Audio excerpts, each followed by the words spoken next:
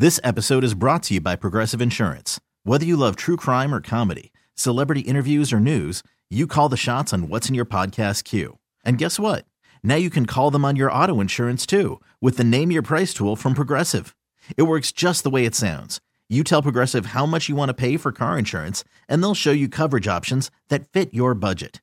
Get your quote today at Progressive.com to join the over 28 million drivers who trust Progressive. Progressive Casualty Insurance Company and Affiliates. Price and coverage match limited by state law. Hiring for your small business? If you're not looking for professionals on LinkedIn, you're looking in the wrong place. That's like looking for your car keys in a fish tank.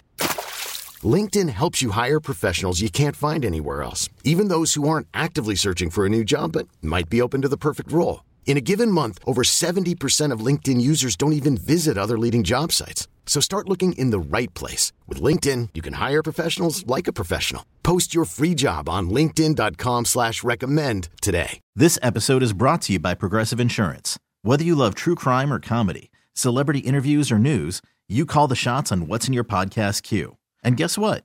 Now you can call them on your auto insurance too with the Name Your Price tool from Progressive. It works just the way it sounds. You tell Progressive how much you want to pay for car insurance, and they'll show you coverage options that fit your budget. Get your quote today at Progressive.com to join the over 28 million drivers who trust Progressive. Progressive Casualty Insurance Company and Affiliates. Price and coverage match limited by state law. I'm Sandra, and I'm just the professional your small business was looking for. But you didn't hire me because you didn't use LinkedIn Jobs. LinkedIn has professionals you can't find anywhere else, including those who aren't actively looking for a new job, but might be open to the perfect role, like me. In a given month, over 70% of LinkedIn users don't visit other leading job sites. So if you're not looking on LinkedIn, you'll miss out on great candidates like Sandra. Start hiring professionals like a professional. Post your free job on linkedin.com/recommend today. Worried about letting someone else pick out the perfect avocado for your perfect impress them on the third date guacamole? Well, good thing Instacart shoppers are as picky as you are. They find ripe avocados like it's their guac on the line. They are milk expiration date detectives. They bag eggs like the 12 precious pieces of cargo they are. So let Instacart shoppers overthink your groceries so that you can overthink what you'll wear on that third date. Download the Instacart app to get free delivery on your first 3 orders while supplies last. Minimum $10 per order. Additional terms apply. You know, before my daughter Cameron was diagnosed with autism, she was diagnosed as having a discipline problem. The school will call me and say that she's not following instructions. She's not talking to her friends. She's not paying attention in class. She's not following the rules. She's not participating. I even had one teacher to tell me that my daughter had a bad attitude. And knowing what I know about autism because her brother, Brandon, had been diagnosed, I remember going into the school one day and said, you know, and instead of saying that my daughter has a discipline problem, how about we do a diagnosis? How about we see if she has autism? There's a spectrum, and this thing can present in several different ways, and sometimes it is just socially. Could that be the case? Instead of her having a file filled with negative and derogatory things about her attitude and how she doesn't want to participate and how she's standoffish and how she's a behavior problem, could it be that she has autism? And so as an advocate for parents who have children with special needs, I've gone all across the country talking to parents of every color and every denomination. And the one thing that I continue to hear from Black parents is that our children get labeled as having a discipline problem instead of getting a diagnosis of autism. And why is that? Why do Black children get diagnosed late? I said, you know what? I don't have the answers, but I'm going to call somebody who does. That's why I'm talking to Brandon Jones. He is the director of the Minnesota Association for Children's Mental Health, and he is joining me now. Brandon, thank you so much for being on the show. Absolutely. It's a pleasure to be here, and I'm looking forward to talking about this topic. It's so important. Now, for folks who are just listening, the Minnesota Association for Children's Mental Health is an amazing organization that you are at the helm of. Can you tell us more about that? Absolutely. Our organization is designed to work with parents, caregivers, young people, and professionals in the state of Minnesota to make sure that professionals have the information and tools that they need through professional development, and making sure that parents and caregivers have the tools that they need and the information and skills through resources and direct assistance. And then we offer a voice for young people to express how they feel about mental health and their challenges that their friends have, and even sometimes their self. And you are there doing that work in these spaces. What is the ultimate goal for the organization? Well, the ultimate goal is to make sure that every young person in the state of Minnesota has an opportunity to have optimal mental health. And what we mean by that is to be able to live their life to the best of their ability, no matter if they have a diagnosis or not. They have the ability to grow up in healthy environments. Their parents and caregivers have the information and skills to offer the support for them. So we try to do as much as we can to spread all across the state to make sure that every child has a chance. Now, Brandon, you have been on this show before. This is not your first time, but it is the first time that we are talking about this. You recently recorded a podcast about why Black children with autism get diagnosed late. What have you found in your research? Yeah, I came across a few different things, but one article that really hit home for me, which inspired me to do the podcast episode, was from an institution called Child Mind Institute. They wrote an article a few weeks back called Why Do Black Children with Autism Get Diagnosed Late? And when I was reading the article, I came across some things that I've seen when I was a clinician myself and things that I've talked about with some of my clinical peers about Black clients. And it's a twofold thing. One, it's a system and a field response to Black children, as you kind of talked about here in the opening. You know, sometimes our children aren't diagnosed efficiently because assessments aren't done because of the preconceived notion that these are behavioral issues and not an actual mental health concern or issue. So a assessment will be delayed when it probably should be intervened at the first kind of sign that something may be off with the child. Now, a lot of that has come from just the institutional racism that we see within, all these institutions in our society with the racialized assumptions about the behaviors of Black children. And I'll be honest, those assumptions are backed up by the things that we see. I mean, they're not just made up out of the blue. These are actually things that we see as well, but that doesn't mean that a young person who's has some criteria or showing symptoms should not get the assessment. So that's one end of it. Mm-hmm. The second end of it is the communal response as well. We have to be honest about that as well. We have Black parents who deny some of the symptoms and things that they see within their children. We'll say things, and I've seen this in my own family, where we'll say things like, they're just growing, they're having growing pains, or, or they're just a little slow, or they'll be all right. We minimize what we're seeing when we recognize that something might not be right, and we won't get that child assessed, or we will deny the diagnosis sometimes when they do happen because of we have a level of shame and guilt. Parents feel bad if their child is labeled autistic. How does that make me look? Did I do something wrong? Things of that nature. At the end of the day, either way, if either issue happens, whether it happens, in solo fashion or in a combination, the outcome is to make sure that the child has the best possible care they can get so they can develop with the autism diagnosis and live a life that makes sense for them. Now, you just hit the nail all the way on the head and pounded it into the ground with these two things: implicit bias and shame. So you can't even get to the help if you're too embarrassed. And I've seen this, Brandon, where, I'm talking to a parent and it is clear that their children have the symptoms of being on the spectrum. I was at an event and I was talking to this group of kids, and there was this little boy. He was stimming, and he was spinning around in circles, and he was flapping his hands.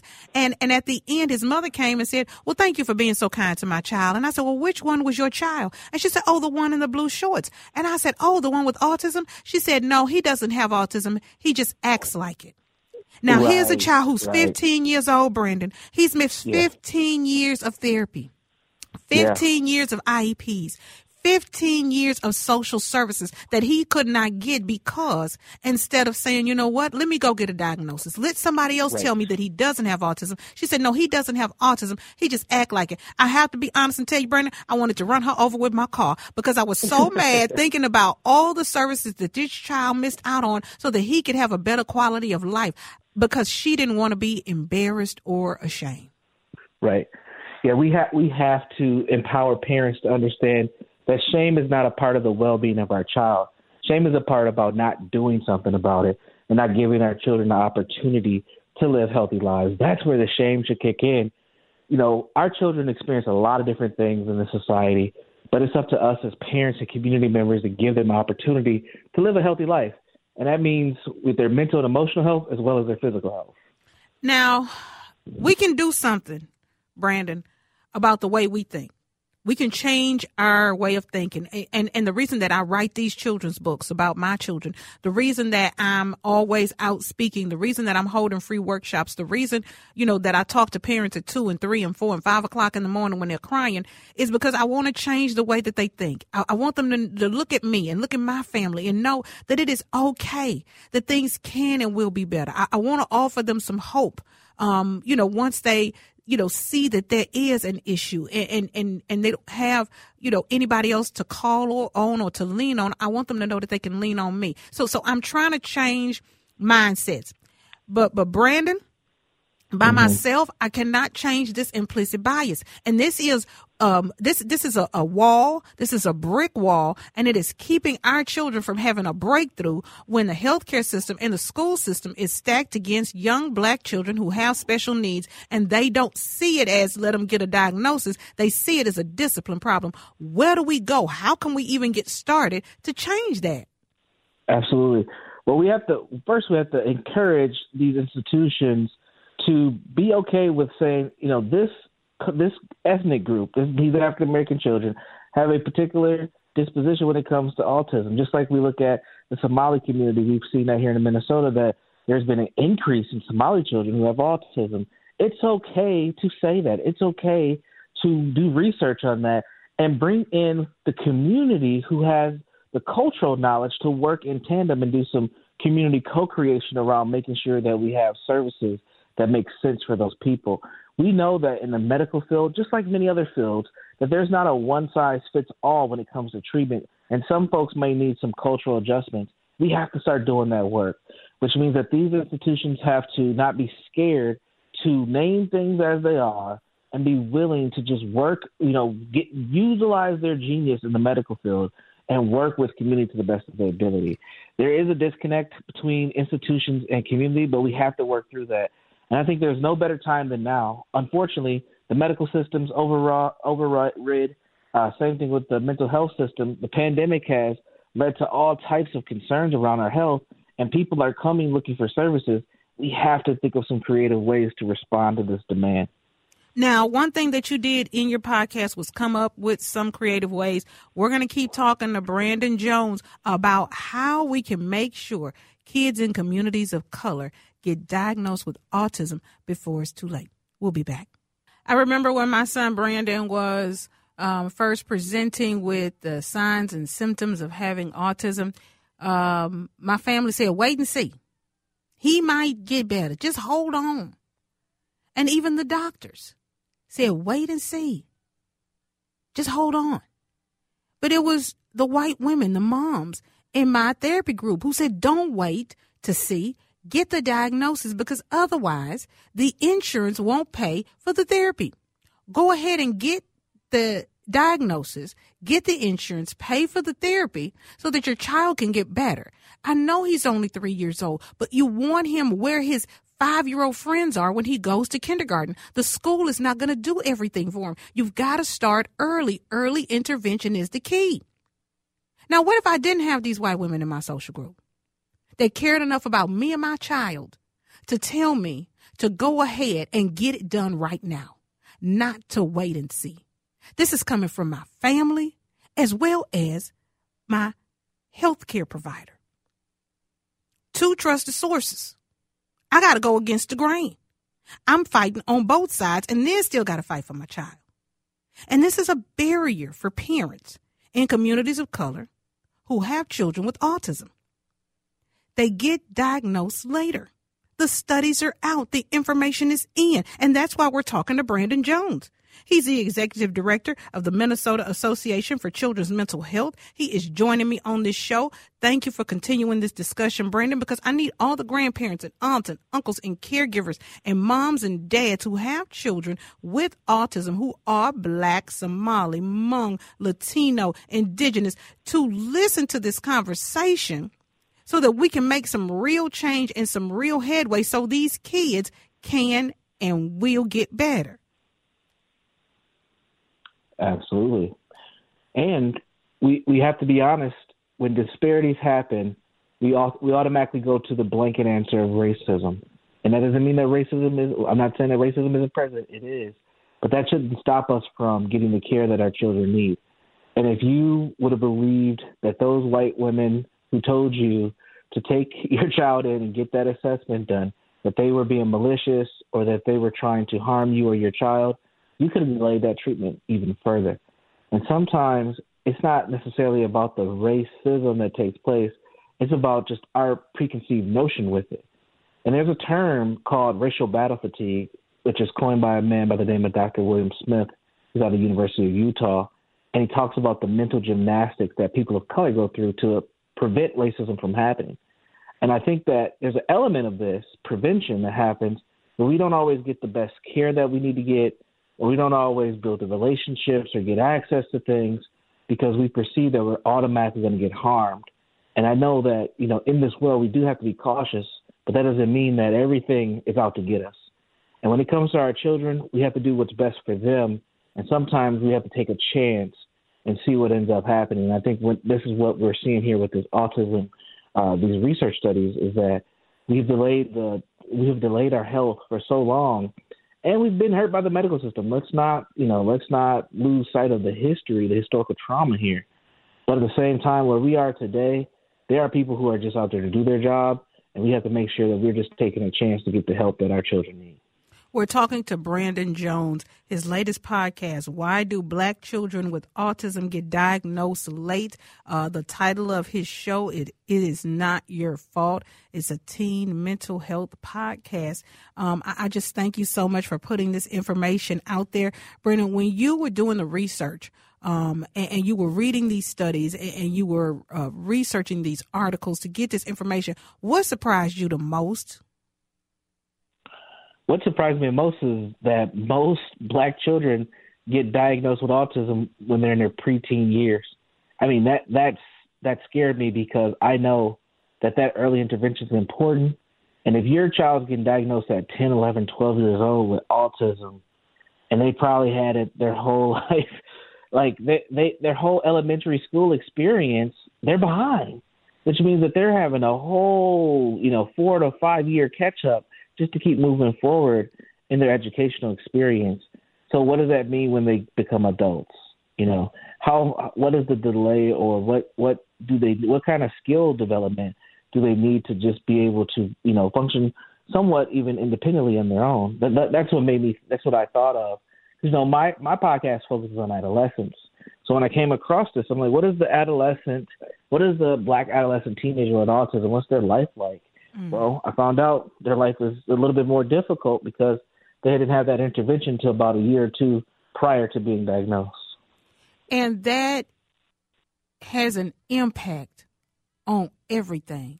And not just on that child, but on the entire family. Because what I'm finding, Brandon, is that Black parents who in Somali and Ethiopian and Latino and Hmong and Indigenous families who don't get that diagnosis until so much later only do so because the school is saying, hey, listen, we have to provide these supports. Hey, listen, they need extra time to take tests. And sometimes, it is difficult for them to even convince them to do it. Truth be told, and I haven't spoken about this publicly, but I have Somali and Ethiopian moms who are sneaking their sons to therapy because the fathers don't want the children diagnosed and they don't want them getting help.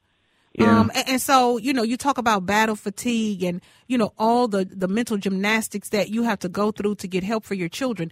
It is so difficult right now for parents, in addition to the long wait lists and lines, just the misinformation that is out there. When you put that on top of the mistrust, these kids are in a bad situation. Yeah. And the response has to be a holistic response. Parents, community, these institutions, whether they're healthcare, education, we all have a duty to make sure our kids have an opportunity to live an optimal life. Brandon, if there's a caregiver, a grandma out there, and you are, a mental health professional, here's the difficult part. You see your grandchild, you see your niece, you see your nephew, and they're presenting, right? And how do you then approach your sister or your granddaughter or your daughter and say, your child needs a diagnosis? Yeah, what I would say, I would point out just whatever is showing up in this child's life that seems to be somewhat of a difficulty or delay. And I would say these things your child should be doing, or it should look like this instead of what it looks like today. We should get a diagnosis. And I would emphasize that, or we should get an assessment, and I would emphasize that assessment and a diagnosis is just a opportunity. It's an answer to a question. It's not a label or an identity, and it is not the end for your child. It's really the beginning, so they get all the help that they need, and really try to explain it in a way of this is going to be a journey, but the journey is an opportunity for a better outcome for their child and themselves. Because once you get that help, you're not struggling alone. You don't feel isolated as a parent or parents or caregivers. You get to have really, you can almost build a community around support and help. And some people just don't know that's out there until they get involved. So the assessment is one piece of the puzzle. That's the beginning. It's not the end. Now, Brandon, my phone is lighting up right now. As you can imagine, so are my DMs. People really want to know how they can get in touch with you. You do speaking engagements. You come in and talk to groups. Folks can have you in and learn from your expertise. I've been in some of your workshops. They are absolutely amazing. You are able to break these very complicated subjects down in a very practical way so that everyone can take it, digest it, and use it in their everyday lives. And that's the type of conversation we need to be having. So I know that, you go to schools, you go to churches, you do community groups, you do education for parents and caregivers and therapy teams.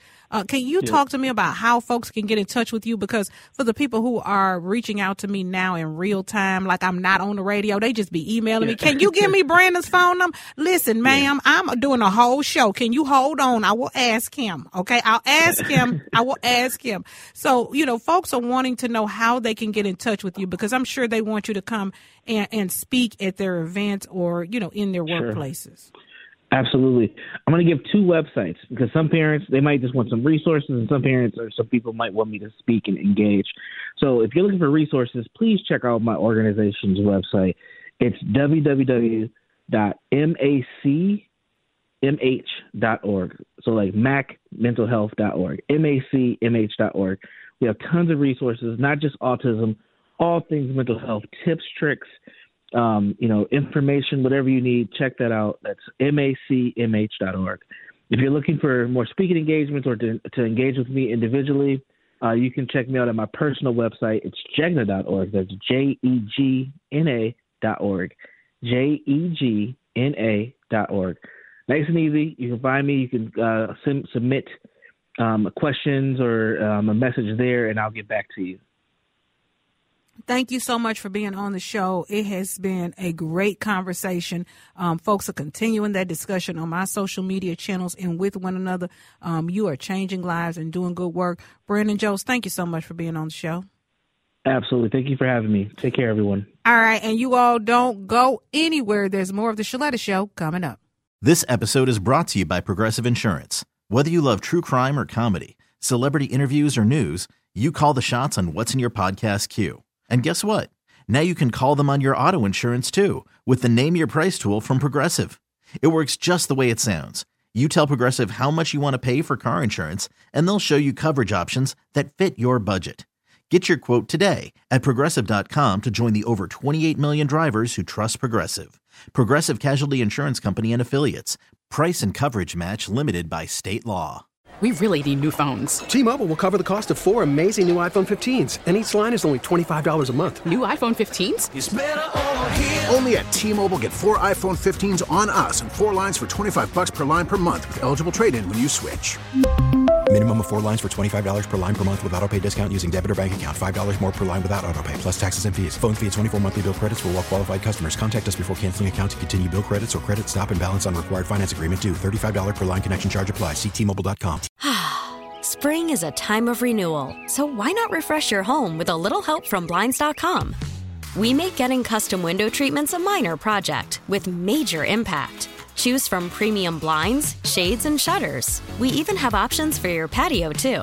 Blinds.com invented a better way to shop for custom window treatments. There's no pushy salespeople in your home or inflated showroom prices. Our design experts can help you find the perfect window treatments on your schedule. We'll even send free samples directly to you. Plus, we can handle the measuring and installation for you. Unlimited window treatments installed for just one low cost. And with Blinds.com, you'll always get transparent pricing. No hidden fees. Our free shipping and 100% satisfaction guarantee can put the spring back into your step and into your home, too. Shop Blinds.com right now and save up to 45%. Up to 45% off for a limited time at Blinds.com. Blinds.com. Rules and restrictions may apply.